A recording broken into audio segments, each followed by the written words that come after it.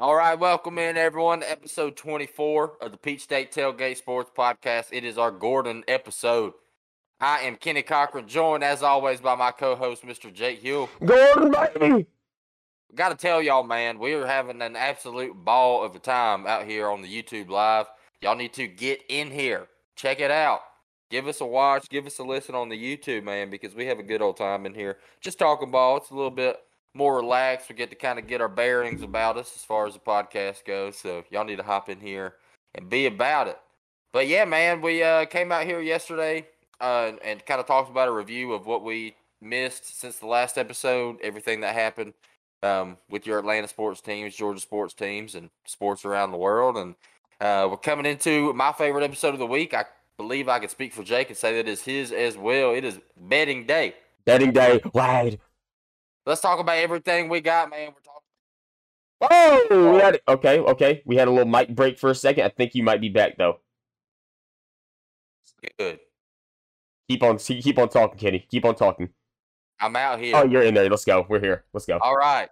We're going to talk about some college football. We're going to talk about some NFL football. We're going to talk about probably some basketball, some baseball. We're going to talk about everything. We're going to give you our picks. We're going to go through, talk about our record, how we're looking right now. We are still, ladies and gentlemen, on an absolute heater right now. It has been a very, very good past couple weeks for the show. I've got notes right here for you.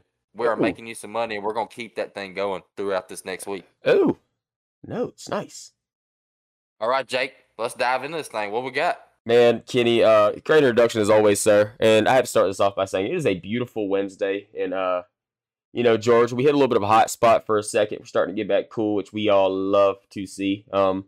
It felt like fall today. It did feel like fall today, man. And looking forward, we got next week coming up. Highs in the low 60s, highs in the high 50s, lows down there in the 20s. We love to see it. We are getting to that time of year.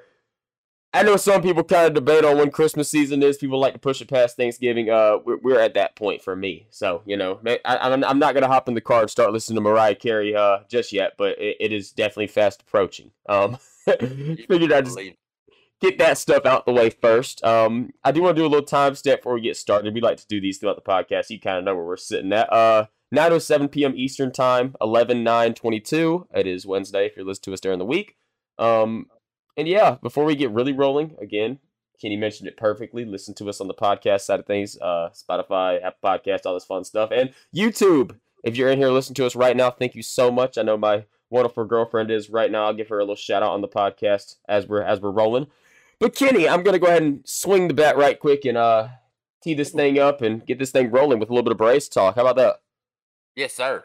Okay, so we talked about the Braves a little bit yesterday. Off season's kind of a fun thing. We can kind of just take this day by day and just drop news as it comes. And we did have a little bit of news today. So the Braves traded Braves legend Jake Odorizzi, formerly traded by the Houston Astros for Super Braves legend Will Smith. But that move has continued to progress. And now we are on to Rangers left-handed pitcher Colby Allard. He is now an Atlanta Brave. If you've been a Braves fan for a while, not even a while, it's only been a couple years, Colby Allard is a former top-tier prospect in this Atlanta Braves system. He's now 25 years old.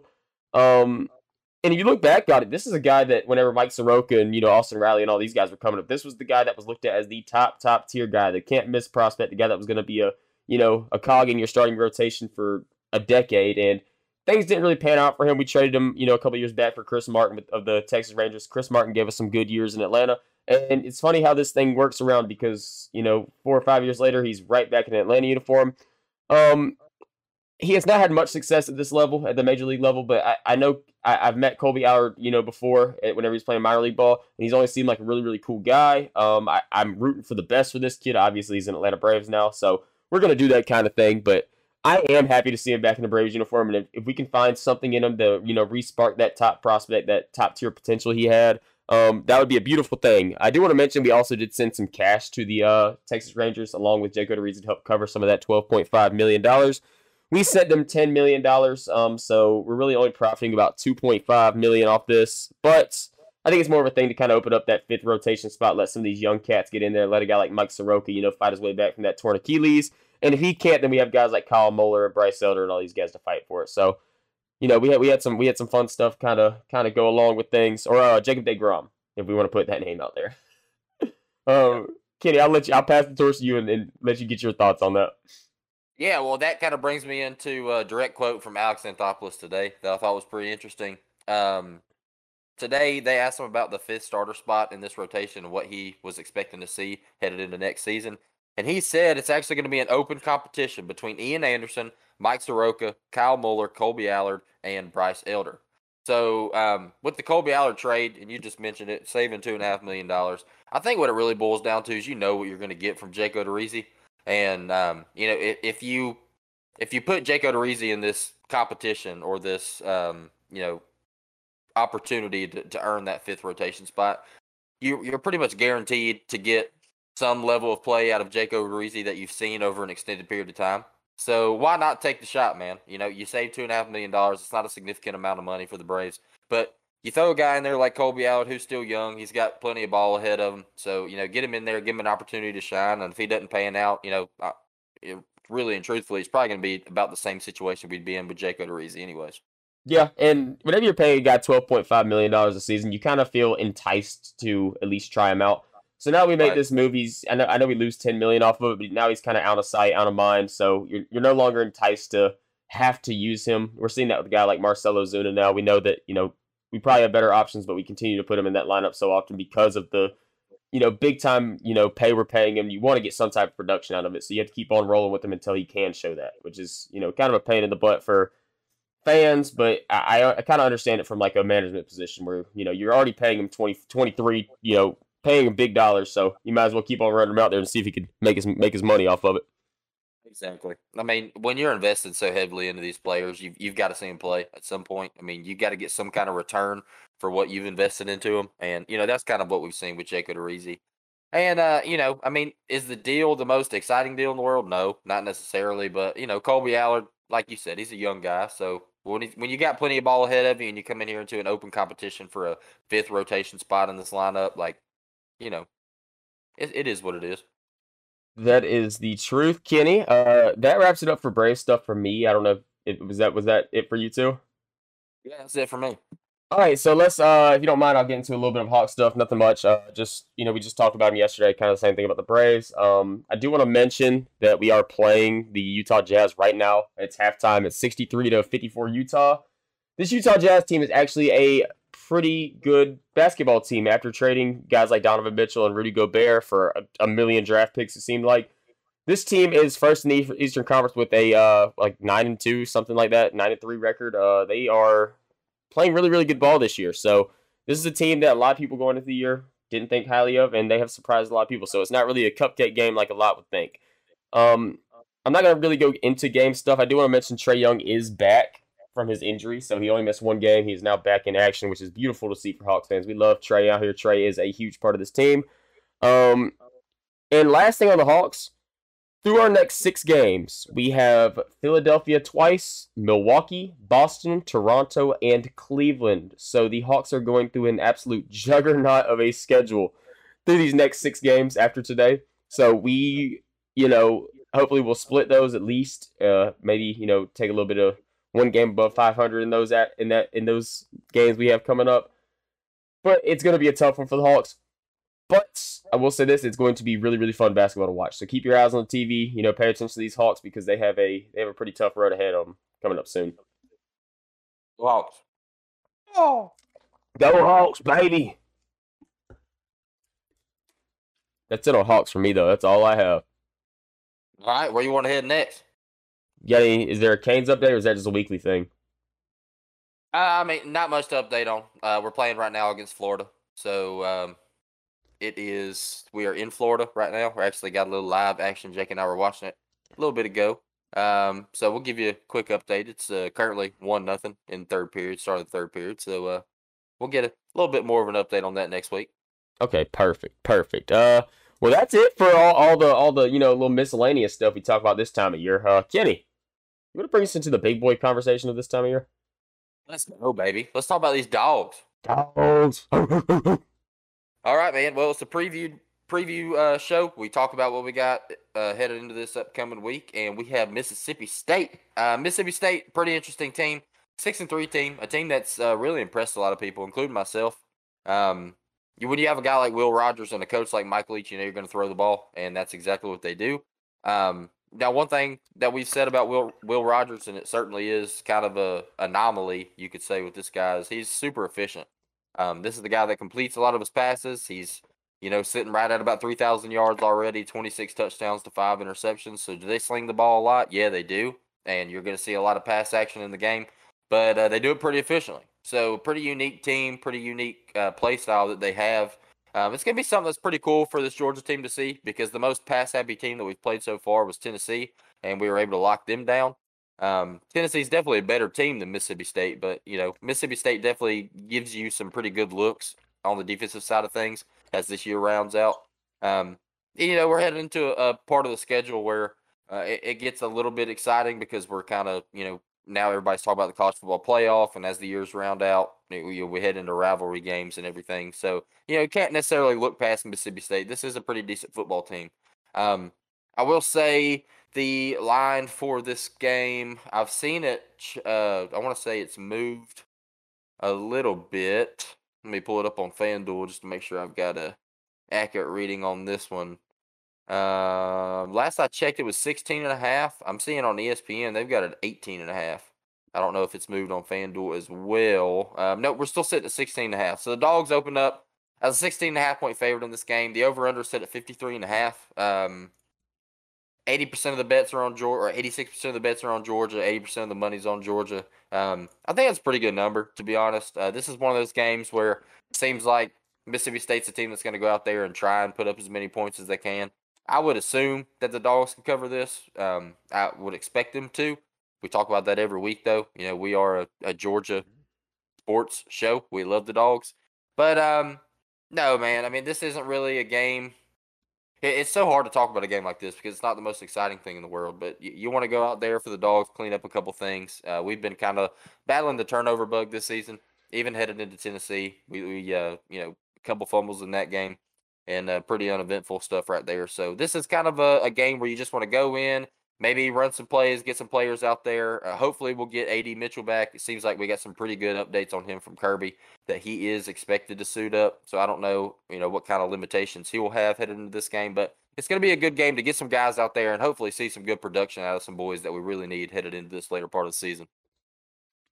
Yeah, the most exciting thing for this game to me is that it's a 7 p.m. kick. I am pretty excited about that. We do get a little night game on ESPN, so pretty good showcase right there.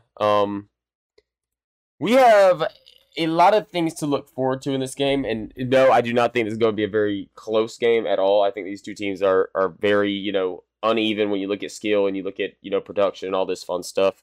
And Alabama's kind of a school that exposed Mississippi State's offense, because I will be the first to tell you, I think me and Kenny both had the over in that game, and Mississippi State's offense did not show up against Alabama. Alabama came out, drew up a good game plan against them, and if Alabama can do it, I guarantee you these Georgia Bulldogs can do it. Mississippi State is not really the same team as Tennessee, as they do pass the ball a lot, but Mississippi State likes to go a little bit more underneath. They like to try to short stuff a lot more. Tennessee also does, but Tennessee does all their stuff on offense to set up the deep ball, where Mississippi State is not really like that. Will Rogers is a guy that is highly efficient, puts up crazy passing stats almost every game, super, consistent with what he does. But one thing that I think is going to test this Georgia team is they're going to test the tackling ability of our DBs. When we look at guys like Keely Ringo, Kamari Laster, Tyke Smith, Malachi Starks, Chris Smith, all these guys. And luckily enough for us, we have the best tackling secondary in college football. There is no doubt in my mind. Every single game, you see guys like Kamari Laster and Keely Ringo, cornerbacks that come down and boom with the big boys. It don't matter if you're a running back, a tight end, a wide receiver. They're going to lower that shoulder and they're going to try to inflict damage on you. And that's not even mentioning our safety group with Chris Smith and Malachi Starks. Both of these guys like to lay the boom. They both like to hit. They're both two of the top tackling safeties in college football. Malachi Stark has shown that he is a guy that likes to get his nose on the ball, likes to really get down in there and make plays, around the line of scrimmage whenever he can. So I think that's something that's going to be tested, and I'm really excited to see that because of, the tackling ability of these DBs we have. No, that's a really good point. And one thing I want to say about this Mississippi State team, too, is, we talk about this not being the most exciting game to break down. And you look at Mississippi State from a numbers perspective. This is just about as average of a football team as you can be in college football. They're sitting at about 62nd in total offense and 46th in total defense. Um, Obviously, it's an SEC team, so the caliber of play is a little bit higher for the teams that they play, especially the side of the SEC that they're in. They're playing some pretty potent offenses and really good defenses over there as well. So I think this is a pretty good football team, man. I really do. So you talk about numbers, man. They give about, I think I've got it at 151 rushing yards per game. So if we're giving our kind of predictions in this game, I don't know. It seems like in games against Oregon, against Tennessee, in games where you kind of expect the Dogs to attack on the ground a little bit more, it's been a little bit weird, and we've seen Stetson throw the ball a good bit more than we expected. So I don't really know what to expect out of this game, but if I'm just giving you my initial thoughts, I think this is going to be a big ground game for us. Um, we got Kendall Milton back. He's been looking really good in practice, so I'm looking for him to maybe get a little bit more PT in this one, get out there and really get this running back rotation some more touches, man. You got Dejon Edwards, who's been great this year. Kenny Mack, who's obviously a stud. Kendall Milton, Branson Robinson's been racking up the carries. So I think this is going to be a really good game to get these guys out here and get them some more touches and see what they can do on the ground against a defense that tends to give up some rushing yards. Yeah, I think it's going to be a really big showcase for Branson Robinson, the guy you just mentioned. True freshman, bowling ball type guy, just runs through guys. And he played. I will say this: he did have a very disappointing game against Tennessee. Tennessee had his number, but I think things are going to change against Mississippi State. I expect him to get a good bit of carries, especially when it gets to the second half of the game. If Georgia performs as we're thinking they're going to and can get up pretty high. We know what Georgia likes to do, though, in that second half and in blowout games. We like to run out Carson Beck and, let him sling the pill around a little bit, which is expected because he's a guy that you're expecting to be a starting quarterback next year. You want to see what you got with him. So, but I do think you're right in that. I think that this is going to be a game where we kind of take the pressure off Stetson a little bit, kind of let him get rested up a little bit and let these, the four-headed monster at running back we have to, put in some work on the ground against Mississippi State because I know they rank in the top 50 in defense, but they aren't playing any defense. I guarantee you that much right now. They're not going to play defense against this Georgia football team. Oh, man, it's just kind of a lackluster performance from them all around. I mean, they're averaging 400 yards of total offense a game. A lot of that can be attested to the kind of offense that they run. And that's not discounting anybody. Obviously, we talk about Will Rogers. He's an absolute stud. We like this guy. And I know when he was a true freshman, dude kind of torched Georgia a little bit. So we got some bad blood against him. But we got some really good film on him too. We've seen this guy play for years, so we know what to expect. And Kirby's very well prepared for this game. We mentioned it yesterday. Kirby Smart, undoubtedly the best coach in college football right now. So, pretty exciting, man. I think we're going to get to see a little bit more balanced attack from this Georgia offense. We're not really trying to attack this team in one particular way. We're going to put a good game plan together, go out there and kind of see what our playmakers can do because you talk about 22 guys on the offensive and defensive side of the ball that are without a doubt better than their 22. So I'm curious to see what we can do, get some more rotational pieces out there, especially against a team like Tennessee that runs that really quick tempoed offense. They don't really give you the opportunity to sub like you usually do. Mississippi State is not necessarily like that. They do run a really heavy passing attack, and with a heavy passing attack, you can expect a lot of breaks in the game, a lot of pauses in the game, and that's really going to give this Georgia team, a chance to get fresh legs in there. So it's going to be a big game to see what these rotational pieces can do. Yeah, and I will say this too. I think this is going to be the toughest game remaining on this regular season schedule. I know we have Kentucky also coming up, so we can't really look ahead too much. But there's a difference between Kentucky and Mississippi State. Will Rogers is probably not going to lose Mississippi State a game, and I do think Will Levis and that Kentucky offense can lose them a football game with how often they like to turn the ball over. So that's one little note I have for this game. I do think I would keep your eyes on it because from the remaining 3 games we have in this regular season, I think this one has this is the one that you want to really keep your eye on. You're going away, nighttime game in Mississippi. You kind of want to, you don't want to let this one slip by you and mess up on this game. No, absolutely not. I'll tell you what, before we hop off the Dogs, Jake, why don't you give me your predictions? What do you think we're going to see in this game? Maybe from a personnel standpoint, from an individual performance, what's kind of a take for you that we're going to see against Mississippi State? Okay, so I'm going to go with a little bit of a bold one. It's about a guy I just mentioned, Will Rogers. We saw Alabama hold him to below a 50% completion percentage, and I think we see the same thing from the Georgia Bulldogs. I think Will Rogers goes out there and puts together like a 18 for 40 game. I think that we keep one of the most efficient passers in the SEC under a 50% completion percentage. I like that. I like that a lot. I think that's a really good take there. I would love to see it, especially against a quarterback like Will Rogers and a team like Mississippi State that likes to throw the ball the way they do. If we can come out there and play defense like did against Tennessee, man, there's not an offense in the country that can score against us. So I like that. My prediction, I'm going to say for the second time this season, we're going to see a 100-yard rusher. Yes. We've only had it done once. We came really, really close with Branson Robinson. He got up to 98 against Auburn. But Dejon Edwards was our first 100-yard rusher of the year against Florida with 106. I think we're going to see that again. And that might be not the easiest task in the world when you talk about getting a guy like Kendall Milton back and having some more rotational pieces out of the backfield. But I think against a team like Mississippi State, it gives us an opportunity to get back to our bread and butter, and that's getting guys the ball out on the perimeter, getting Kenny Mack the ball out of the backfield in the passing game a little bit more. Maybe throw a couple screens to Ladd and Brock Bowers out on the sidelines, like they made some moves and really open up this run game. So that's my prediction. I think we're going to see a 100-yard rusher for the second time this season. I love it. Do you have somebody you're leaning towards to do it? I would love to see Kenny McIntosh. I would too, and I was actually almost leaning the same way with you, and I was going to say Branson Robinson. I like that too, man. I really do. I don't know what the limitations are going to be out there. Obviously, we talked about it with getting everybody back healthy and getting some more guys in the rotation. It's not going to be the easiest thing in the world, but I would love to see Branson get some more touches. I would love to see Kenny get some more touches because Kenny McIntosh has been so surprising to me this season because he's been so good between the tackles, and that's Yes. not really his game from what we've seen in the past. And he seems to be excelling doing that this year. So I would love to see Kenny McIntosh get out there, maybe rack up the carries a little bit, get the ball in the middle of the field, see what he can do. Dude's got insane vision, man. Oh yeah, and it was a guy, to start the year, we kind of said the same thing about how, can Kenny Mack really run the ball like that? Because, to start the year, he wasn't really putting together all these crazy performances. He was getting carries, but he wasn't really racking up a lot of yards. He was racking up a lot of receiving yards. But, as of late, he really has got going on the ground, which is beautiful to see because I will tell you this right now, there's no doubt in my mind. Kenny McIntosh is the best running back on this football team. He is a top 5 running back in college football. He will be a first or second round. He will be a first or second round pick in the NFL. Like, no doubt in my mind. He would be a first round pick if he did not play running back for sure. But since he plays a running back position, which is kind of hard to be drafted in the first round, I'm going to say he'll be a top 2 round pick whenever he declares for the draft. No, I agree 100%. Dude's an absolute freak.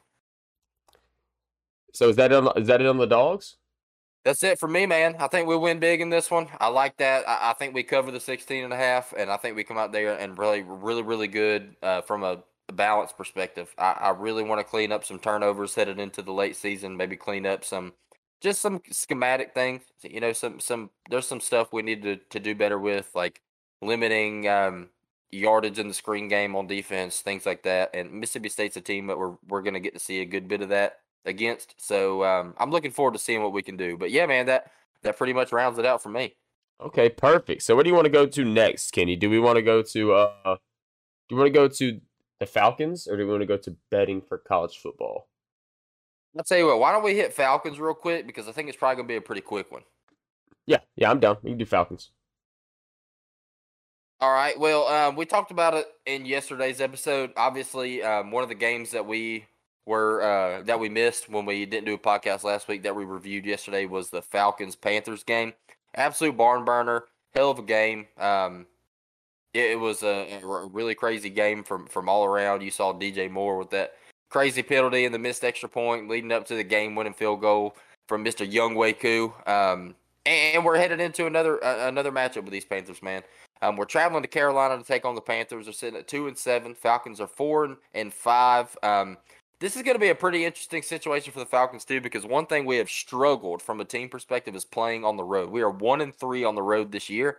So traveling down there to Carolina to take on this Panthers team is going to be a really good game to see what we're made of, because this is obviously a winnable game. We've already won the first matchup, so we really need to do a little bit better on the road, and this is just about as prime of an opportunity as we're going to get.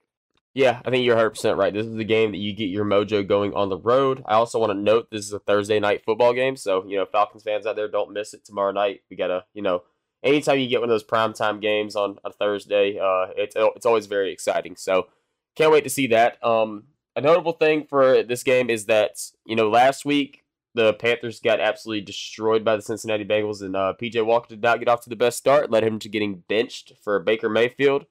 And Baker went out there and played good football. They did say that P.J. Walker will still be the starting quarterback going, for the future for right now. So he'll be starting tomorrow against the Atlanta Falcons, which is pretty notable because I was expecting to see Baker out there, but I guess if they think PJ's their guy, they're going to keep on rolling with him. And one thing about this game, and it's kind of hard to break down because we just talked about it, 2 podcasts ago, basically the same, almost the same matchup. I have 2 notable things for this game I'm looking at. And one of them is the Falcons ran all over the Panthers without Cordero Patterson. Cordero Patterson is going to be back. He is already back right now at the Falcons. He played last week. And this Panthers team is allowing the 3rd most rushing yards in the NFL this year. They cannot stop the run to save their lives. And for one of the top rushing teams in the NFL, like the Atlanta Falcons, getting our top running back should be a very, very beneficial thing. We love to see it. My other notable thing is kind of on the defensive side. And it kind of leads to pass rush. The Falcons team really struggled with pass rush last week against Justin Herbert. No sacks, 3 pressures or something like that, I think. So we kind of let Justin Herbert get away with a lot of stuff. Can't be the same this week because we are very depleted in our secondary. We can't let a guy like P.J. Walker, Baker Mayfield, whoever's in at quarterback, sit back there and, read the field against this secondary because we are very depleted. And if that happens, a guy like DJ Moore is going to go crazy on us, which, we did beat the Panthers whenever DJ Moore went for 150 and a touchdown on us. But, I would like to limit him a little bit more if we could. And I think a lot of that kind of leads to up front where, getting a little pressure on P.J. Walker, forcing him to make some mistakes and, forcing some turnovers. Yeah, and I'm curious to see how they play this quarterback situation because, Baker came in and played a really, really good game in a game where P.J. Walker struggled. And P.J.'s really played some pretty good football for this Panthers team. We've seen it kind of drop off in recent weeks, but for the most part, he's been a solid quarterback back there. And this is a team, they're not really looking to contend. They're not necessarily looking to tank either. Obviously, they fired their head coach. Matt Rule's out. So they're coming out here. They're trying to show what they can do. And a guy like Baker Mayfield is obviously trying to earn a spot back in the NFL. This is a prove-it year for him. So I'm curious to see how they play it. I know we talked about a little off-air, Jake, and you mentioned the Mac Jones, Bailey Zappi situation. I'm curious to see if this is a similar deal, if maybe they trot both these guys out and see what they can do. So, who knows? It might be our first look at Baker Mayfield this season. Yeah, it'd be nice, just from like an NFL perspective, just to see Baker back on a football field. You're right; it's a contract year for him. He's hitting free agency after this year. So, as it looks right now, with what we've seen from Baker in Carolina, the jobs aren't going to be openly super available for him. But if he can come out and try to earn that starting job back and play some good ball these last couple weeks of the season, the NFL is very, very biased on recency.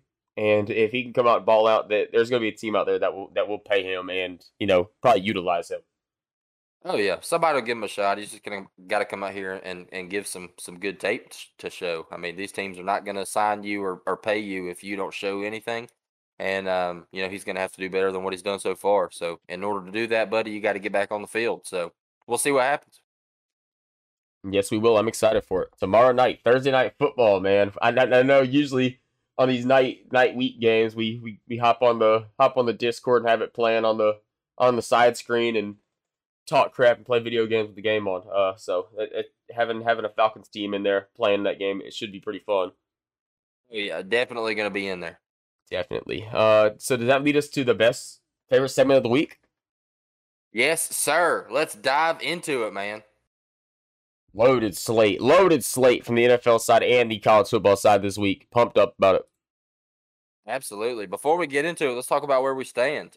We mentioned it beforehand as we started the show. We've been on a little bit of a heater here recently. We are, as a show in our official picks, 29, 18, and 1. So if you're following the boys, you're winning some money. Hopefully we can keep that up, man. We followed this kind of strategy of giving you a favorite, an underdog, an over and an under from both leagues. So I think we're going to keep doing that and see what happens. But, yeah, let's dive into it. You want to go college first? Yeah, let's hit college first. All right, Jay, why don't you open it up? Who's your favorite of the week in college football? Okay, so my favorite of the week, this is when I looked around the league for, and I was really, really trying to find my pick, and I had a hard time with college football this week.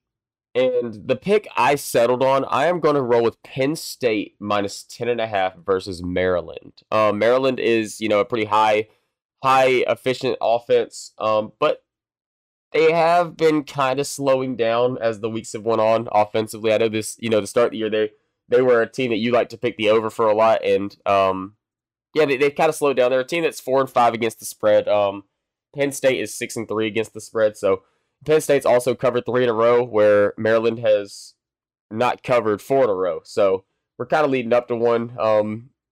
Maryland played an absolute stinker last week against Wisconsin, 23-10 loss. So I just think this Penn State team is significantly better than this Maryland team. They're a 2-loss Penn State team. Only 2 losses came against Michigan and Ohio State. So I'm not going to knock them too bad on that.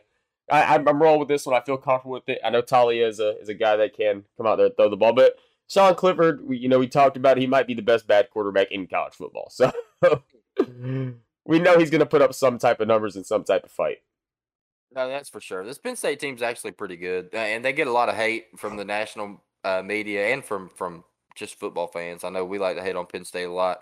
This is a team where they go out there and they come out with 3 or 4 losses every single year, and they look like a pretty solid football team. And then Ohio State beats them by 20, and Michigan beats them by 20, and we say, "Oh well, you only beat Penn State, so that doesn't matter." When in reality, they're actually not a terrible football team. So no, I like it. I like that pick a lot. That brings me into my favorite of the week. I am taking Kentucky minus 17.5 against Vandy at home. I respect it. I respect it a lot. This Kentucky team's been kind of weird. They are sitting at 6-3 right now, currently third in the SEC East. Obviously, they've got an NFL prospect in Will Levis, who was battling an injury kind of towards that middle part of the season.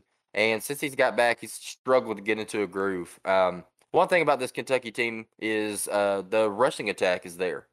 This team can run the ball with the best of them. They started off the season. I know Chris Rodriguez, hometown boy. I think he was on a 4-game suspension or whatever that deal was. And since he's come back, dude has been lights out. He has gone 126, 197, and 112 in 5 games since he's been back. Dude is an absolute unit. I look for Kentucky to be able to run the ball on this Vanderbilt team. And obviously, when you run the ball, it opens up the play action game and opens up an opportunity for your quarterback like Will Levis to make some plays. Will Levis is a guy that'll give you one. He'll give you an interception or two and go out there and make a couple errant throws. But he's got all the talent in the world. He's kind of like a more developed Anthony Richardson from the standpoint of he's big, he's athletic, he can make the throws, he's got the strong arm. So I think they just overpowered this Vanderbilt team enough to cover that 17.5-point spread. No, I love it so much. Vanderbilt was the team that we looked at, and I think a lot of people kind of got a little bit too high on, to start the year, me included. And they are very, very bad at football. They don't score points. They don't defend. They don't do a lot of things. They don't do anything that is football related. And Kentucky is a team we mentioned. Kentucky's a decent football team. I know they've probably been a little bit disappointing this year compared to what a lot of people thought we're going to get from Kentucky. But there's one thing about Kentucky. Kentucky is going to Kentucky, and that means they're going to win games they probably should win. Yeah, against a team like Vanderbilt that is very bad, I think that they cover the spread as well.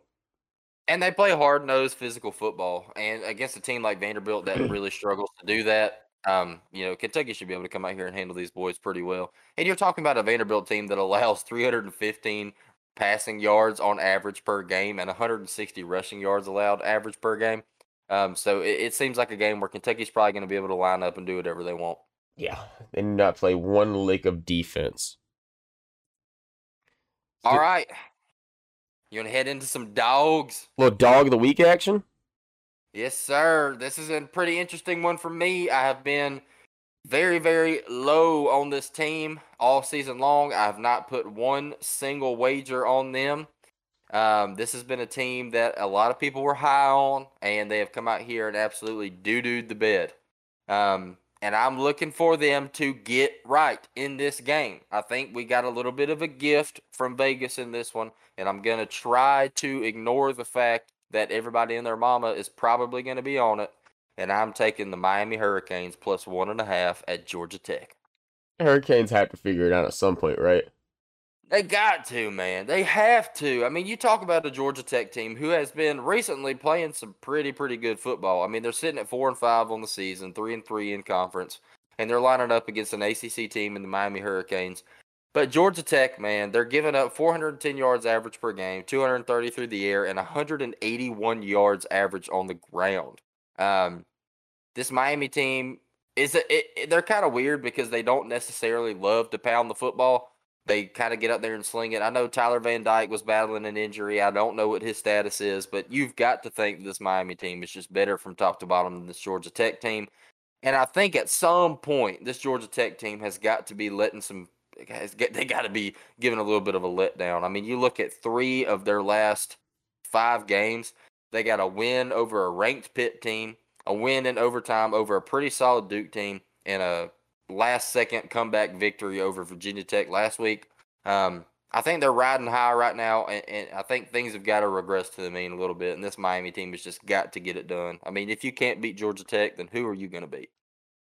Yeah, Miami's 1-8 against the spread this year. I also would roll with you on this one. Georgia Tech is not a good football team at all. And Miami's also not a good football team at all. But we talk about talent-wise, and talent for the most part shows up whenever you got 2 teams that are pretty bad at football. And I do think Miami's the more talented team. They went out and they got Mario Cristobal this year. They said Manny Diaz was the problem, and they are worse than they were last year. This is a team that every single year people ride into the year thinking that they have a chance to win that ACC. And newsflash, guys, the ACC is actually kind of tough. And as an SEC fan, it's kind of hard to say, but they might not have teams that are super competitive in the aspect of college football, but they definitely have some teams that have the ability to beat up on each other inside their own conference.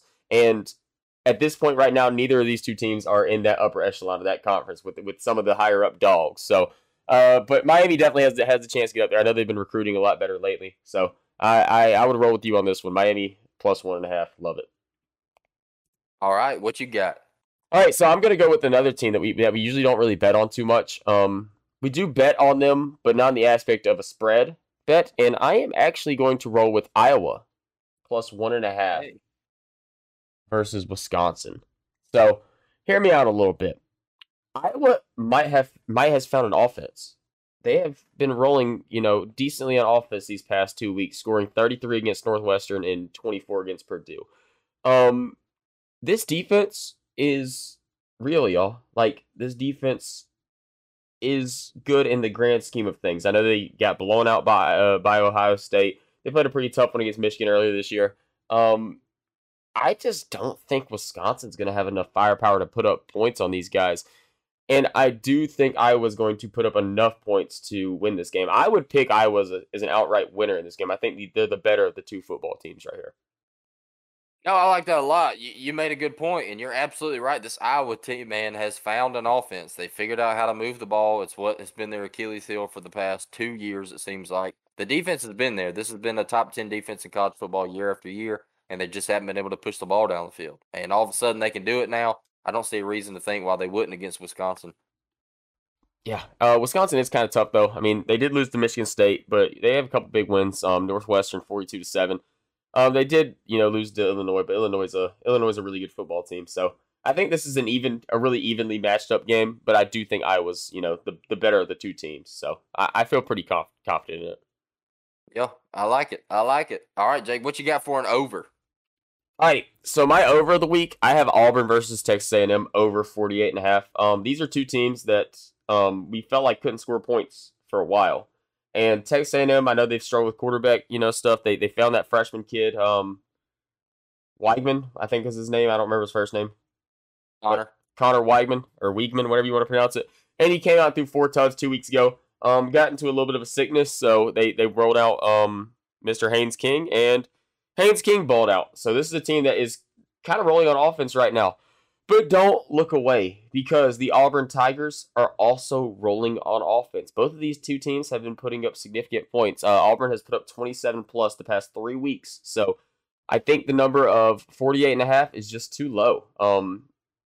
Texas A&M, their defense looked like that nobody could score on them for the first little bit of the season, but now they're starting to allow some more points. it's kind of getting to late season football, and sometimes you can see some crazy stuff happen late season football when these teams are really kind of falling out of contention. And I think this game has the opportunity to be one of those.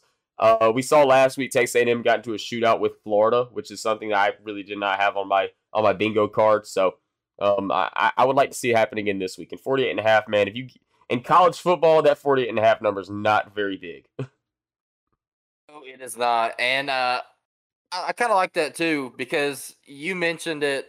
It seems like Auburn, they haven't been able to move the ball through the air. They just haven't. They're trying to figure it out with Robbie Ashford as the quarterback now. They start off with TJ Finley. They've been trying to kind of, figure things out. They fire Brian Harsin, bring in Cadillac Williams in there, kind of brings the juice to the team. It seems like this Auburn team is just in kind of a way to where you look at the box score and you're a little bit surprised at how they move the ball because you don't really know how they do it, but it just seems like they get it done. And Texas A&M is a team where they have just been hindered at the quarterback position all year long. It seems like they found a guy with old Wiegman or Wagman, however you pronounce it. So no, I like that. I think this is a game where you could potentially be looking at another shootout. Yes. All right, my over of the week. I'm taking the over 64.5 TCU in Texas. I love it. That's going to be one that I think everybody in the nation is going to be watching. Absolutely. I really do think that this TCU team is good. An interesting thing about this TCU team is they are 7-1-1 against the spread this year. And Texas is also very good against the spread at 6-3. Texas opens up as a 7-point favorite in this game. This is you and I talked about it a little bit off air. This seems like one of those games where you put a little flyer on TCU money line, kick your feet up, enjoy the game. This TCU team's currently ranked 4th in the country in the college football playoff rankings. They've got a really, really tough gauntlet in their schedule leading up to that Big 12 championship. So they're going to have to show out if they want to make this playoff spot. So they're doing everything they can, man. Max Duggan is a guy, 2,500 yards, 24 touchdowns, 2 interceptions. This over pick for me was based off of 2 things. Number one, this is a must-win game for TCU. They're going to have to come out here, open up the playbook, do whatever they can to beat this Texas team. A pretty good Texas team, I will say. 18th ranked team in the country. And the second reason I'm on this over, TCU is the 4th ranked offense in the country. Texas is the 30th ranked offense in the country. And neither teams play defense. That's true. Both teams allow about 400 yards per game. Both teams are, Texas putting up about 450 per game, and TCU's putting up over 500 per game. So this should be a game that a lot of points are scored. Yeah, I mean, I think you talk about 64.5. That's 32 points by both teams to get to that 64-point mark. I think it's going to take more than 32 to win this game. Yes, it is definitely going to take more than 32. We look at it. TCU, their last 5 games, every opponent has scored over 24 points. Texas in their last 5, other than Oklahoma, they've given up 20 plus in every game. So they have a lot of offense to be expected in this game. And I think you're right. I think that number's a little bit too low. So I would probably roll with it too. All right. What you got? Or I guess is it my turn to lead it off for the unders? You can lead us off for the unders. All right. This is a kind of a stinky one. I will admit. It is a little stinky. I'm pulling up my numbers. I got to give y'all some justification of why I'm picking this. I am taking the under 72.5 Washington at Oregon. It's a lot of points. A lot of It points. is a ton of points, man. It's a ton of points, and honestly, I'm a little bit worried about it. Both of these teams score. Both of these teams throw the ball. Both of these teams can run the ball. This is a very potent offense against another very potent offense. When you talk about this Oregon Ducks team, aside from that absolute rout in week 1 against the Dogs, this team has been one of the best teams in college football. Bo Nix is looking like a prime Heisman candidate. He's throwing the ball. He's running the ball. He's even catching the ball. Got a receiving touchdown last week. He's doing everything you can ask for him. And you talk about a guy like Michael Penix, dude. This guy is, I believe, leading the nation in passing yards with 32. 23 touchdowns and 5 interceptions, headed up against a quarterback in Bo Nix, who is also playing lights out. Both of these offenses average upwards of 500 yards total offense per game. They're throwing the ball. Washington's throwing the ball 370 yards a game to Oregon, just at about 300. But one thing I think gets a little bit under-discussed on these two teams is both of these teams play pretty solid defense.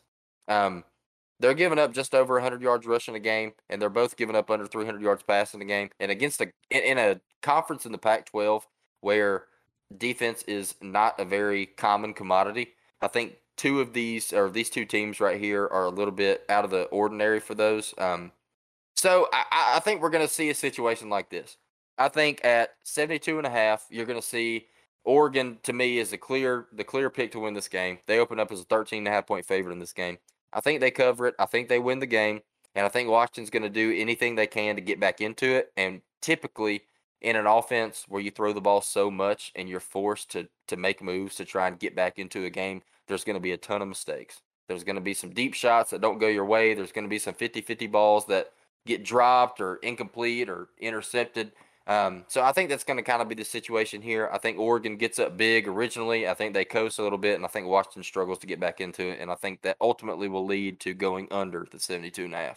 Oh, I respect that a lot. And sometimes you get those high numbers. You don't even really have to put too much of an argument in there. You just have to think. The odds are that this is probably going to go under that number compared to over. Right. And it's funny because that kind of leads me into mine, which I'm going to the same routes, and I'm actually going to one up you, Kenny, because I have an under that is actually higher than yours. Ooh. I'm going to go Wake Forest versus North Carolina. Under 76.5. Before I get into explanations, that's just way too many damn points. Any single two teams in college football play and the over/under set at 76.5. Probably take the under. Your odds are pretty good. Now, I will say, there's two teams that will go over that. It is these two teams. And that's what kind of makes me nervous about these picks. Because we look at North Carolina. North Carolina does not play defense. We look at Wake Forest. Wake Forest does not play defense. But I do want to mention, this is a Wake Forest team that has been on the struggle the past 2 weeks. They put up 21 points a game, and each of them, pretty significant losses against NC State and Louisville. And the most notable thing is Sam Hartman has thrown 6 interceptions the past 2 weeks. If Sam Hartman doesn't get it right against North Carolina, this is not going to go over. Now, if Sam Hartman was out here throwing 4 touchdowns, 450 yards per game the past, 2 weeks, I would probably think about it a little bit more. But to get over this number, a lot of things have to go right for both teams, and I just don't see it happening. As I mentioned, these two teams love offense. North Carolina, if you've watched the North Carolina game, to me, they're one of the most fun teams to watch in college football. Drake May is a phenomenon at quarterback right now as a freshman. They are a lot of fun, but if you watch them, you know that they give up a lot of points. So watch this one. Expect for a really, really fun quarterback matchup, and hope for the under 76.5. Yeah, no. The thing about the under that it makes you feel a little bit more comfortable is betting an under in any sport is the only bet where you are on pace to cover until you're not. Yep. When you bet an over, you're never guaranteed to be in the prime spot to hit that over until it goes over, and that fourth quarter, couple minutes left, you're sweating it out. The under is the exact opposite, because until it gets to that point, you are 100% winning your bet, and you're just hoping that the points don't go over. So it's a little bit unique in that fact that you put some money on a high under or a high over-under, and you're banking on these teams to go under, and you can kind of see it unfold a little bit more than an over. So I like that a lot. Once you get up 75 plus on that over-under line, it's like, ooh, take a look at that. Yeah. And that's 11 touchdowns combined to cover with extra points made. That's a lot of points. It's a lot of points. That's 5 so we can get 5 touchdowns, 6 touchdowns. It's a 41-35 game. Yeah. So, yeah, it should be fun. I'm just really, really excited about that football game. Sometimes the exciting ones you get ready for. You have to throw something out there. And I'm kind of disappointed because we have a lot of 7 and 7:30 games to look forward to. We have Texas, TCU at 7:30. We have North Carolina, Wake Forest at 7:30. We have Georgia at 7. So, they could have given us a little bit of a spread out, a little bit better than what we got. But, at least they got some fun ones in the early slate. But, kind of a little bit disappointed to me. No, you're absolutely right. Everything's kind of stacked on the back end, which is a little bit different. It feels like we've seen things change in college football in recent years to where the most important games of the week are that 3:30 slate. And this week is a little bit different. The most exciting games of the week seem to be later in the afternoon. So you're going to be split screening it, flipping back and forth. You're going to be wearing out that back button on your remotes. Got that right. I'm going to be playing Call of Duty probably with one game on one monitor over here and another game behind me with the volume on as loud as I can get it so I can hear it. And it's going to be a really, really fun Saturday. Yes, sir. All right, Jake, do you want to hop into the NFL, talk about our bets, or you got anything else you're looking at in college? I do have one question for you, Kenny. This is one that might take you a little bit longer. It's just something I just thought up as we go.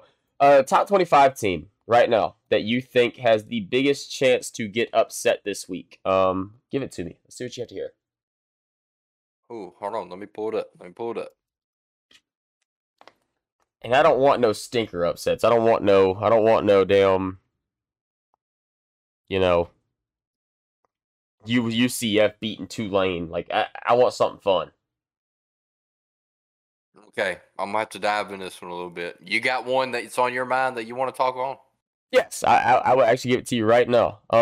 And while you're looking for yours, I will dive. And the one I am looking at right here, Clemson, guys, y'all are not making the college football playoff as it stands right now. But after you lose to the Louisville Cardinals, you will definitely not be making the playoffs. I know this game's in Clemson. Don't get me wrong, Hey, but this is a Louisville team that is kind of rolling right now. And we just saw what Clemson did against Notre Dame. This Clemson team is a team that has held on by, 10 points, held on by 7 points against a lot of teams this year. And finally, Notre Dame came out last week and beat them. Louisville's a team that is kind of hard to hold on like that because they run a pretty dynamic offense. They like to score points. And we look at the defensive stats. These two teams stack up pretty evenly on defense. Louisville's allowing 343 yards of total offense. We look at Clemson. They're allowing 334 yards of total offense. We look at the offensive side of the ball. Louisville's averaging 423 yards of offense. Clemson averaging 405 yards of offense. Louisville scoring 30 points per game. They're allowing 19. Clemson scoring 34 points per game. They're allowing 21. So these two teams right here are a lot more evenly matched than what people are thinking when you look at that number 10 ranking going to an unranked Louisville. I like that. That's a little bit of a wild one, I will say. That's one that not a lot of people are going to be on. A lot of people look at that from the perspective of Clemson's got to get back this week. This got to be a big get back game for them. So I Or like it. I maybe, like it. maybe Clemson's just not that good at football.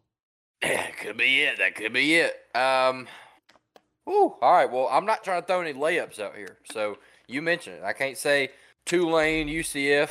I'm not going to say Alabama's going to beat Ole Miss. I'm looking at Florida State. Okay. 23rd ranked Florida State has got a matchup against America's team that has just fallen off in terrible fashion these past 3 weeks in Syracuse. Syracuse is a team that has come out here and impressed everybody this season. They have got some crazy wins this season. They go out there, blow out Louisville in week 1. They beat Purdue. They beat Virginia. They beat 15th ranked NC State at the time, 24-9. They lose a close one to Clemson, 27-21. They lose a close one, or not a close one. It was close until Notre Dame pulled away at the end. They lose to Notre Dame, and then they lose to Pitt in terrible fashion. So they've started the year 6-0, and everybody was pumping up this Syracuse team, and then they lose their last 3. And it's got you thinking, man, what is going on with the Syracuse football team? I'm not sitting here saying that Syracuse is a powerhouse. They are not. But I am going to sit here and tell you that Florida State is not a powerhouse. I can confidently say that. And I think Florida State's opened up this game as a 7-point favorite. I do not think that is a good number. I think Syracuse plus 7 is probably a pretty good play this week. So take a look at that. It's not an official pick, but, take a look at it if you will. But let's look at how these teams line up. Florida State is a team that puts up yards, 483 yards per game. But they're headed into a matchup against the Syracuse defense that's been playing lights out this season. They're only allowing 165 passing yards a game. They are allowing 140 rushing yards per game, which is a little bit of a concern. But against the team in Florida State that really likes to sit back in the pocket and let Jordan Travis air it out, rushing is not necessarily their forte. So let's look at just looking at the trends for me. I'm looking at a Syracuse team that has been playing really, really good football and loses 3 back-breaking games week in a row in the past 3 games. if Syracuse is going to get back on track and come out here and finish the year strong, they've got to do it against a Florida State team that I think is probably getting a little bit too much love right now. No, I understand that completely. I love Jordan Travis. Every time I watch him, it seems like I'm pretty entertained with how he plays football. But I do think that team's a little bit overhyped just because they beat the likely SEC West champion in the in the opening game. And that kind of takes me into some other ones for me. And we look around the SEC, and there's two big ones on everybody's marker this week, and that is that's Alabama and Ole Miss. That's the huge SEC matchup this week. Ole Miss is still alive. Alabama's still alive. Ole Miss does not need as much fortune as Alabama does, though. They're a one-loss team. Only loss came to LSU. If they manage to beat Alabama, all they have to hope for is to win out and for LSU to lose one of these games. I don't know how that matches up very well. If my money was going somewhere, I would put my money on Alabama. But I will probably tell you that every single week they play football. But that kind of takes me over to LSU and Arkansas. Ooh. Ooh is the right thing.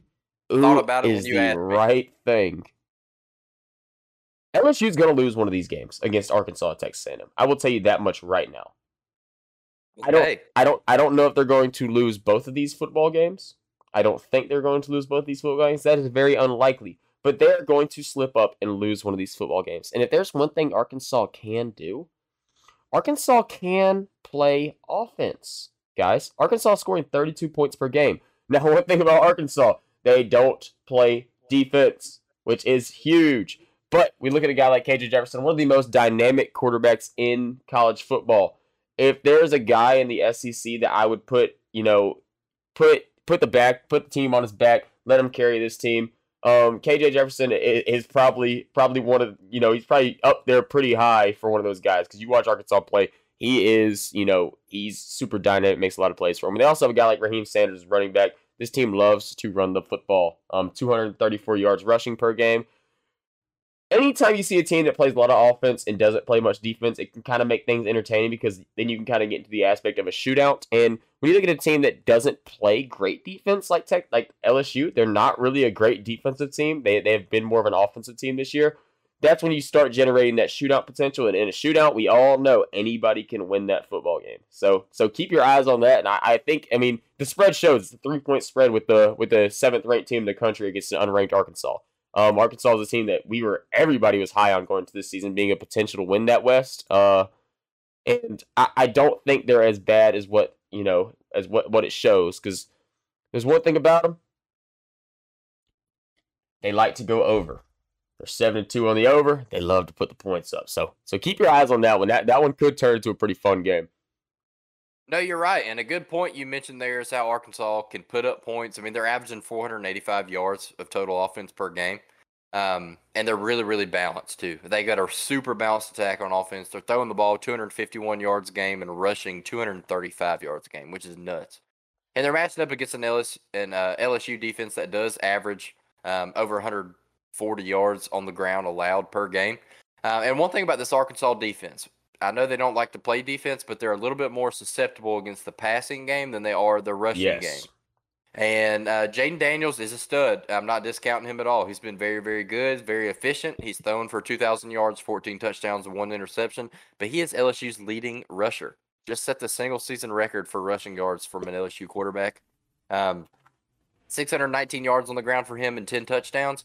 If LSU comes out here and tries to beat Arkansas through the air, and Mr. Jaden Daniels can get it done, I think that's the way LSU comes out and wins this game in pretty good fashion. But if they try and come out here and play kind of how they have in recent weeks, or really this entire season, and coming out here, getting the ball outside with Jaden, trying to run some read options, get him outside the tackle box a little bit, make a couple guys miss, I think they might struggle a little bit against this Arkansas defense. Yeah, I'm excited for this one. I think this is one that has a lot of potential to, get a lot of views and keep your eye on it. And then another good thing about it, 12 p.m. Eastern time kick, baby. Let's go. We got an early slate game. That's right. We can hop in here early, watch some good football. I'm actually going to be in Disney World, but I will be keeping tabs on this one for sure. Disney World, watching it next to Mickey Mouse himself. All right, me and Mickey are going to be gambling. Let's go. All But that right, you rounds want it to out dive? with my upsets. Yeah, that rounds it up for me. So I'm ready for the league now.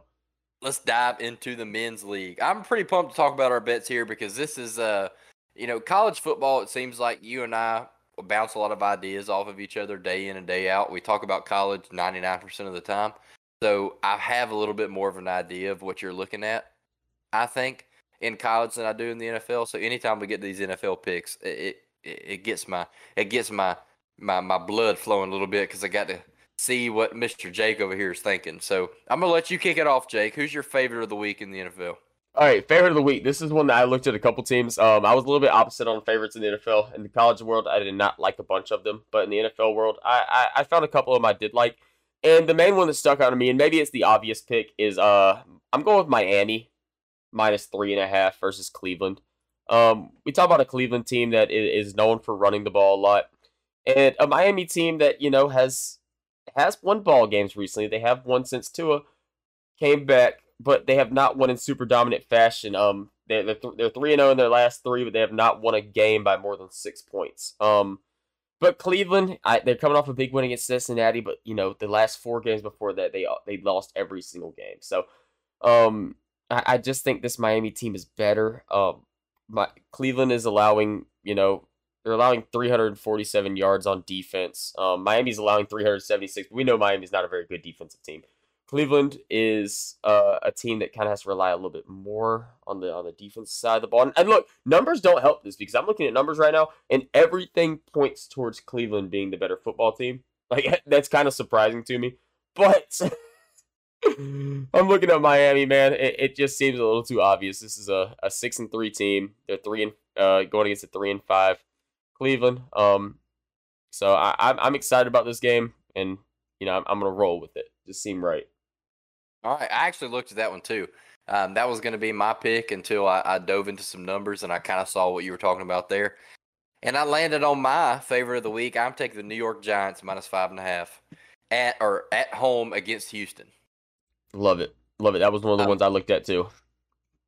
I like this Giants team, man. I like Brian Daboll. I like Daniel Jones. Everybody loves Saquon Barkley. They have been a team that has really impressed a lot of people. One thing this Giants team has been very, very good at is defense. They're very good on the defensive side of the ball. They're allowing only 219 passing yards a game and under 140 rushing yards allowed per game, which is huge in the NFL because you're playing these teams that can get out there and throw the ball. That's kind of the name of the game in the NFL. And when you're averaging 219 yards allowed, you're doing something in the league. And you're headed up into a matchup against a Houston team that struggles to move the ball through the air and on the ground. Any way you look at it. Daniel Jones has been playing some really good football, and Saquon Barkley looks like prime Saquon Barkley. He looks like everything we've been missing from Saquon. The questions were there with his injury, and he seems to come back in crazy fashion. This Giants team can move the ball too. They're averaging 340 yards a game in total offense. They're moving the ball on the ground at 162 yards per game, which is pretty crazy to think about, especially against a Texans defense that allows an average of 180 rushing yards per game. So I'm looking for a big game from Saquon Barkley right here, and I just don't think this Texans team is going to be able to score on this Giants defense. So Giants -5.5, pencil me in. I love it. Quick and simple.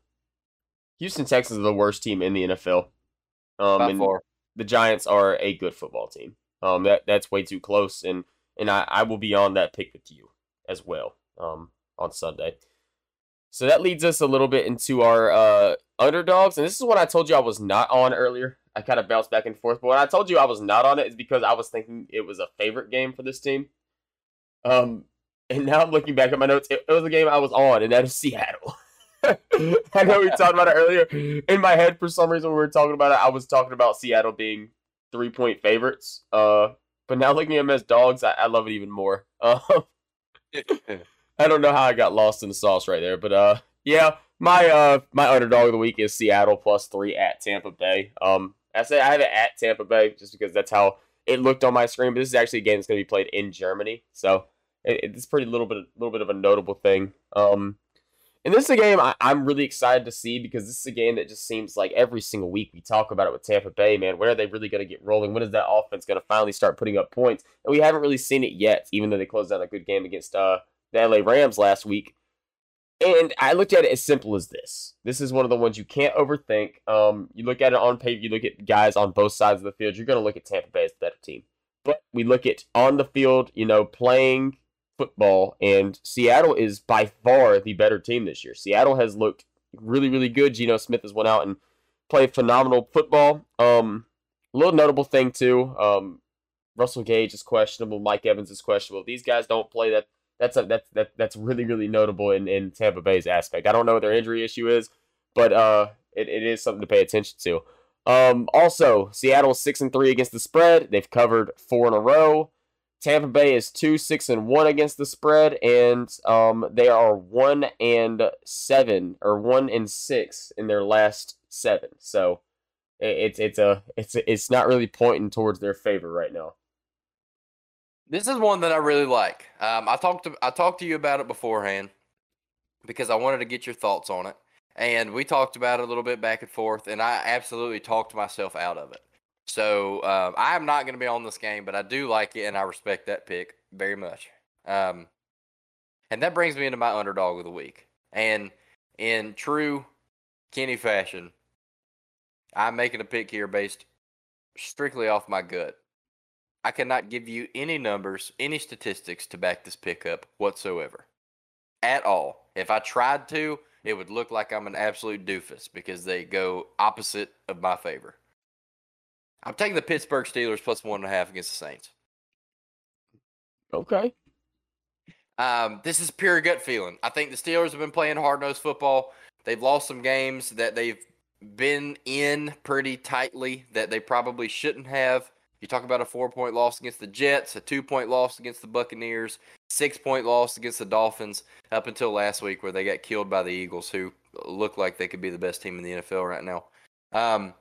Kenny Pickett, he's had his moments, man. He's shined, but he's also been looking, he's made some bad decisions. He's tried to move the ball down the field. He's got caught by the end of the first half, end of the game, throw up a Hail Mary, gets intercepted, bug a little bit. But for the most part, not been playing too great of football. The Steelers also struggle to move the ball on the ground. One thing the Steelers team can do is play defense. They have a very, very good rushing defense. They're averaging about 118 yards per game. They are most susceptible against the pass.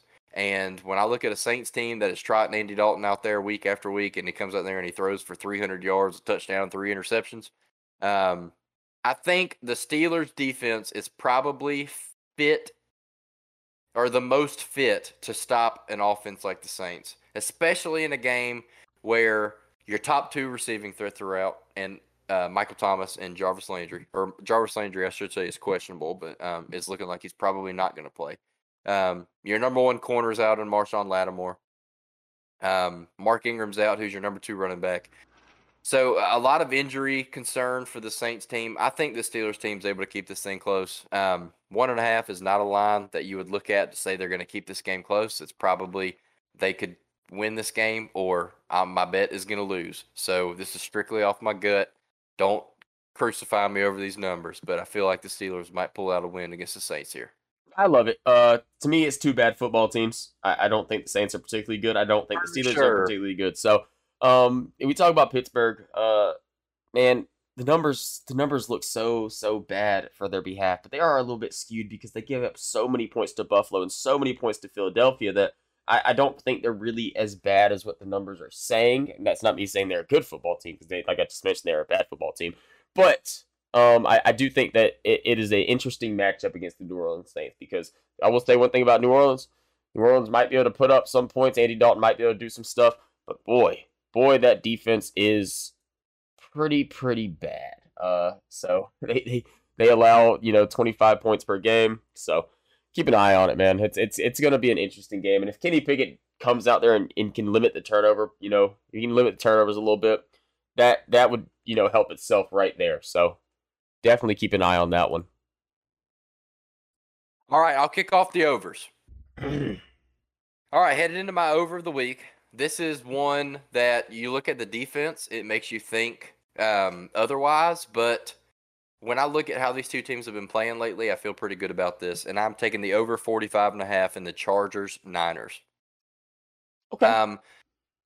This is a game that you don't really want to pencil it in as a must-win game. But for the 49ers, it certainly is. This is a Chargers team that looks like they're a very beatable team in the NFL. It's a team that a lot of people were high on early, including myself. I think everybody's been really high on this team. Mike Williams is out. He is suffering from an injury. That's your number 2 receiving threat. Keenan Allen has been battling injuries all week. The last update I got is that Keenan Allen is expected to play. So look for Keenan Allen to come back this week. And we just saw this Chargers team move the ball against the Falcons. Obviously, we were missing some defensive pieces in the pass game.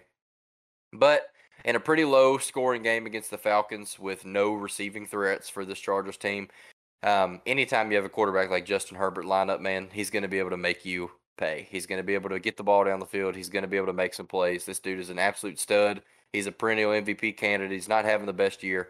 He's been battling some injuries as well, and I know this offense has just been so depleted. So hopefully they get Keenan Allen back in this one. That just helps, my case. I'm also looking at the 49ers side of the thing, or side of the ball. This is a team that is only averaging 22 points per game.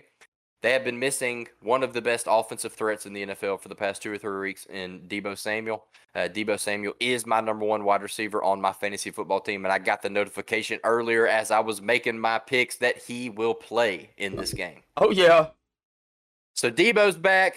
Keenan Allen looks like he's going to be back. I think this is a game that could go over this 45.5 and a game that both of these teams really, really need to get a win here. No, I like that a lot. And that was actually when I was just scrolling through numbers, I was looking at the under until I clicked on the stats. And yeah, it changed my mind on it. So I do like that one a lot. I would probably roll with the over as well. And that leads me into my over. And this number is kind of high for the NFL. I'm going with Chicago versus Detroit over 48.5. And I love this. Yes. It's a beautiful game. And guys, me and Kenny are Justin Fields fans. We've been Justin Fields fans since he was riding the bench at UGA, praying that he would be starting some football games. And it never happened. He went to Ohio State, balled out, went to Chicago, year 1 struggled. Beginning of the season struggled. But this guy is really, really, really coming along in pro football right now. He is looking like, next year in the fantasy football draft, I know we talk about fantasy a lot. We play fantasy, we love it. This is going to be a guy that people are going to be like, okay, is this a top 5 fantasy quarterback? Because the last 3 weeks, Justin Fields has been going crazy, which is awesome to see, man. And Detroit's a team that likes to put up points, man. And one thing about these two teams, neither of them really play defense. So it is two teams that, recently they have played really, really good offense and have not played defense. So, 48.5 is just not enough for me. This is one of those games I could see getting up in the 30s for both teams, possibly. I'm really excited to pay attention to this game on Sunday. Yeah, dude, I like that a lot. This is one that I looked at. I think this Bears team has really figured out how to move the ball. They have figured out how to use Justin Fields, and he is looking like everything you expected from this man. So I definitely look for some points to be scored in this game because neither of these teams play any defense at all. Chicago was so funny to me because at the beginning of the year, it looked like the leash was so short on Justin Fields that they were not letting him do anything. They had him pinned up in a little 2x2 pin in the backyard. And then out of nowhere, boom, just let Justin Fields run the offense. Let him do everything Justin Fields could possibly want to do on the offense. And now they are moving the football. Justin Fields is running the ball. Justin Fields is throwing the ball. He is doing everything right now. And they have been putting up points since it happened. Maybe they're not winning games because they have been giving up a whole lot of points. But they are putting up points, which is nice to see. All right, Jake. I'm going to kick it off with my under. This is one that I'm pretty excited about. I like this one a lot. I am taking the under 43.5 Washington Commanders at Philadelphia Eagles. Okay. I like this for one reason and one reason only. I am expecting an absolute blowout. I figured you'd go that route. I think the Philadelphia Eagles come out here and dominate this Commanders team. This Commanders team has not been playing very good football. They're averaging 340 yards total offense a game. They're giving up yards. They're giving up passing yards. They're giving up rushing yards. This Eagles defense is very, very good. One of the best defenses in the NFL, and they have been moving the ball like crazy. Over 400 yards of total offense per game. Jalen Hurts is looking like an absolute dog out there. He's running the ball. He's throwing the ball. He's being efficient. He's winning games. And this Eagles team has been probably the best team in the NFL when you look at them from a total perspective. So 43.5, I think the Eagles get up early. I think they stay up. I don't think this Commanders team is able to move the ball. And I look for this to go under the 43.5. No, I love that a lot because when I look at this game, it is like a glaring 38-3 win for Philadelphia. Because this Commanders team, they're not going to move the ball, guys. They have had struggles with, quarterback issues, with Carson Wentz going down and having to bring in Taylor Heineke, which I think everybody's a fan of Taylor Heineke, somewhat. But, guys, he's not a good quarterback. He's not a good NFL quarterback. We like him for the memes, but he's not good. If Carson Wentz was playing in this game, I would question it a little bit because at least he's going to give you, an Andy Dalton-esque game of 350 yards, 3 touchdowns, a couple interceptions on the list. But with Taylor Heineke, it's not going to happen. We've heard what's happened with the running back situation. Antonio Gibson was there. Now Brian Robinson's there. Neither of them are really playing particularly too great. So it's kind of a crap show right now for Washington. No, it really is. This team is not looking good. So I do enjoy that pick a lot, and that kind of leads me into mine too, because I'm thinking the same type deal right here. A little bit less maybe, and my under pick is going to be New York versus Houston under 40.5. And I'm looking the same route as you. I just don't think this Houston team can put up points. And my most notable thing is I'm going to go fantasy route with you, and something that breaks my heart, and I hope he plays. Dameon Pierce is questionable. And if you watch Houston play football, Dameon Pierce they might as well put Dameon Offense Pierce as his name because he's the offense, guys. He is the cog that keeps things rolling. This is a guy that racks up like 20 plus carries a game, moves the ball on the ground, may not score many points because Houston doesn't score many points, but he moves that ball for Houston. Without him, I don't see Houston having very much offensive success at all because Davis Mills, you were a guy I looked at last year. I was like, okay, Davis Mills is a guy. Davis Mills, you suck. I'm not going to beat around the bush right here. Davis Mills is a very, very bad NFL quarterback right now. So, yeah, dude, this team has been struggling. I already talked about them in my pick with the Giants. I think they're going to cover the 5.5, and I like the under as well. Okay, perfect. I like it a lot. Now, we have official picks in. We're gonna win some money for you guys this week, Kenny. I'm gonna kind of go to the same question I asked for college ball. Give me a nice little crispy underdog that you think is going to win the game on Sunday. Ooh, let me pull up my slate. I want to give you my best pick right here. And I want something crispy too. It's kind of hard to get crispy in the NFL because the big time point spreads are the ones that, there's only one really, really big spread this week, and that is Kansas City, Jacksonville. And I don't think anybody or their mom is going to pick Jacksonville to win that football game. So we can't get that crispy. I'll go ahead and say mine. And maybe it's not the crispiest thing, and I don't even think it's going to happen, but I think it has the highest possibility with the best odds if you were to bet a money line right now. And maybe not the best odds, but it's definitely an interesting one. I'm going to go Minnesota, traveling to Buffalo. I think that this Minnesota football team is good. I think Buffalo is also a very good football team. Don't get me wrong. Buffalo is probably a top 2, top 3 team in the NFL right now. But this Vikings team has a really, really good shot at winning this game. Don't get me wrong at all. This Vikings team is a team that plays good offense. They don't play very good defense, but they like to put up points. And against the Buffalo team that has had a couple little games that's caught up with them, this year they've lost 2 games now, and 2 games that they probably shouldn't have lost. This could get ugly. And we talk about Josh Allen. He's injured right now. He's dealing with a little bit of an elbow issue. So if he somehow holds out of that game, right now is the perfect time to go ahead and put a wager on it if you wanted to hit it, because if Josh Allen is ruled out of this game, Minnesota's favored in this football game. Oh, 100%. And that was actually going to be my pick. So in an effort to not give the same pick twice, I'm going to say This is a bet I'm going to be on 100%. I can go ahead and etch that in right now. It's not the flashiest. It's not the biggest underdog of the week, but I'm taking the Arizona Cardinals money line at the LA Rams. I think this Cardinals team has got to get things right. They've got to get things moving. I like this Cardinals team. I like Kyler Murray. But my key factor to this is today it was announced that Matthew Stafford has entered concussion protocol. Yes. So right now you can get the Arizona Cardinals at plus 106 on the money line, plus 1.5 on the point spread. The Rams are still a 1.5 point favorite with everything considered. The over-under set at 41.5 in this one. I like the Cardinals. I think they come out with a big win right here against the Rams, especially in a game where both the number of bets and the percentage of the money is on the Rams. I think the Cardinals come away with an upset in this one. No, I agree for sure. And there's one thing about this NFC West that it's kind of been, talked about a couple times this year.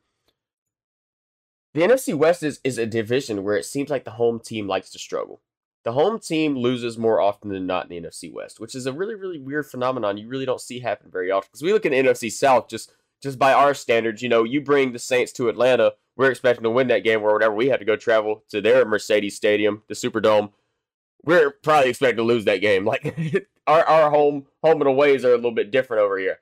Where in the NFC West, man, it seems like that home team usually struggles a lot. And, an Arizona team that has to get right. You talk about a game that is a must-win for a team that is a good football team and has a lot of talent, but you have to win at some point. And right now, that with a 3-6 record, and the Rams are in the same situation. The Rams are at the same point, but without Matthew Stafford, man, I know Matthew Stafford has not been playing good ball this year, but man, that Rams team looks bad. Like that Rams team already looks bad as it is, and you lose your starting quarterback. Hoo-wee. This Arizona team, I know they haven't been playing the best ball, but they have kept getting competitive. They have had 2 back-to-back tough matchups against Minnesota and Seattle. So, man, I think it's going to be a fun one to keep your eyes on. I'm hoping Kyler goes absolutely crazy because he is my fantasy quarterback. But I like it. I like it a lot. Love it. That boy Stafford, man, he's questionable with a concussion. Didn't he just get put on concussion protocol today? Yep, he just entered concussion protocol today. To me, and this is just my opinion, maybe it's a little bit of a bold take. If you have a concussion in the NFL, you should have to be required to miss at least a week. You would think that that's how it should be. Like, if you get a concussion on Sunday, you should have to miss the following Sunday. Like, no matter what the concussion protocol is, we've seen too much stuff. They're doing everything they can do to protect people's heads and prevent, issues when it comes to equipment and stuff, besides keeping these guys off the damn football field. Like, you would think project number 1, okay, don't let this guy play. He just, had his brain just shook inside of his skull last week. And yeah, let's run him out there against 350-pound men and see what happens. Yeah, let's let him just go out there and rip it and see if he'll survive. I mean, I guess the question mark is they don't know whether or not he does have a concussion. So I guess maybe some further testing will, prove that of whether or not he does actually have one. But if you're a guy that's entering the protocol, they're obviously expecting you to have something going on. And any kind of mental situation or anything going on with your head when you talk about a concussion and everything that these guys suffer from long term, especially, it shouldn't make a difference, but it probably does a little bit with Matthew Stafford being a longtime veteran. You're probably going to be a little bit more cautious on it. So if that's a thing, if Matthew Stafford is questionable to suit up in this game, even if he does play and he's just lacking in the, he's not getting the practice reps, he's not out there with the team getting the reps. I mean, this is a divisional matchup, man. It's a must win for both teams. But if you've got a questionable quarterback and a guy that's not been getting all the first team reps all week long against a very good Cardinals team that needs a win here, I think they're primed for a letdown. Yeah, I agree. I love that pick, Kenny. Well, not a pick, but, the opinion, because this is not official pick time anymore. That's right. But I think that wraps us up. At first, I was looking at the timer and I was like, man, we are going to do a short podcast today because we were at about 40 minutes and I was sitting there like, man, we're really getting close to getting to the end. But then we get to bets and we start going, and now we're at an hour 20. So, I think this is the perfect time to wrap it up. And I'll go ahead and start off the little wrap up thing and I'll pass to you and we'll go ahead and get this thing ended. Thank you guys so much. Appreciate it. We talked about at the beginning of the podcast. We'll end it like this too. Check us out on the socials, Peach State Pod on Twitter right here. We have the podcast, if you're watching us on the YouTube side of things, on Spotify and Apple Podcasts. And if you're listening to us there, check us out on the YouTube. It never hurts. You can comment in the little comment section. I'll look over and read it as we're doing live. I might not react to it because, we are live stream. We're doing it for podcast content, but I will see it. And we hop in here about 20 minutes early, and we'll kind of ramble on. If you say something then, I'll talk to you all day long until we get started. But, it goes how it goes. Find us on Twitter. Send us a message. We would love to do a little Q&A or some point. At some point, give us a little Georgia questions. We'll mention it on the podcast, bring it up, give us some ideas, give us some tips, all this fun stuff. And Kenny, that wraps it up for me. Any final thoughts? Yeah, man, I just want to say, anytime we get to put some bets out there, especially when we're on a little bit of a tear like we have been, we're winning some money. We want to try and win y'all some money, man. So, again, we've said it before. If we're giving you a bet, it's a bet that we're going to be on. So, we'll ride it with you, see what happens. 29, 18, and 1 right now is pretty good. So, we look to hopefully win you some more money this week and keep this thing carrying on. But, yeah, Jake, thank you guys so much for listening. Jake mentioned it with the socials. Get on there, interact with us. Be sure to let us know if you have any questions. We'd love to have you guys hop in the live stream too, talk with us, get a little back and forth banter going on. And y'all keep tuning in every week. We're going to keep coming out here and pumping out content. And, go Dogs and go Falcons. Let's let this thing rip one more week. Let's go, baby.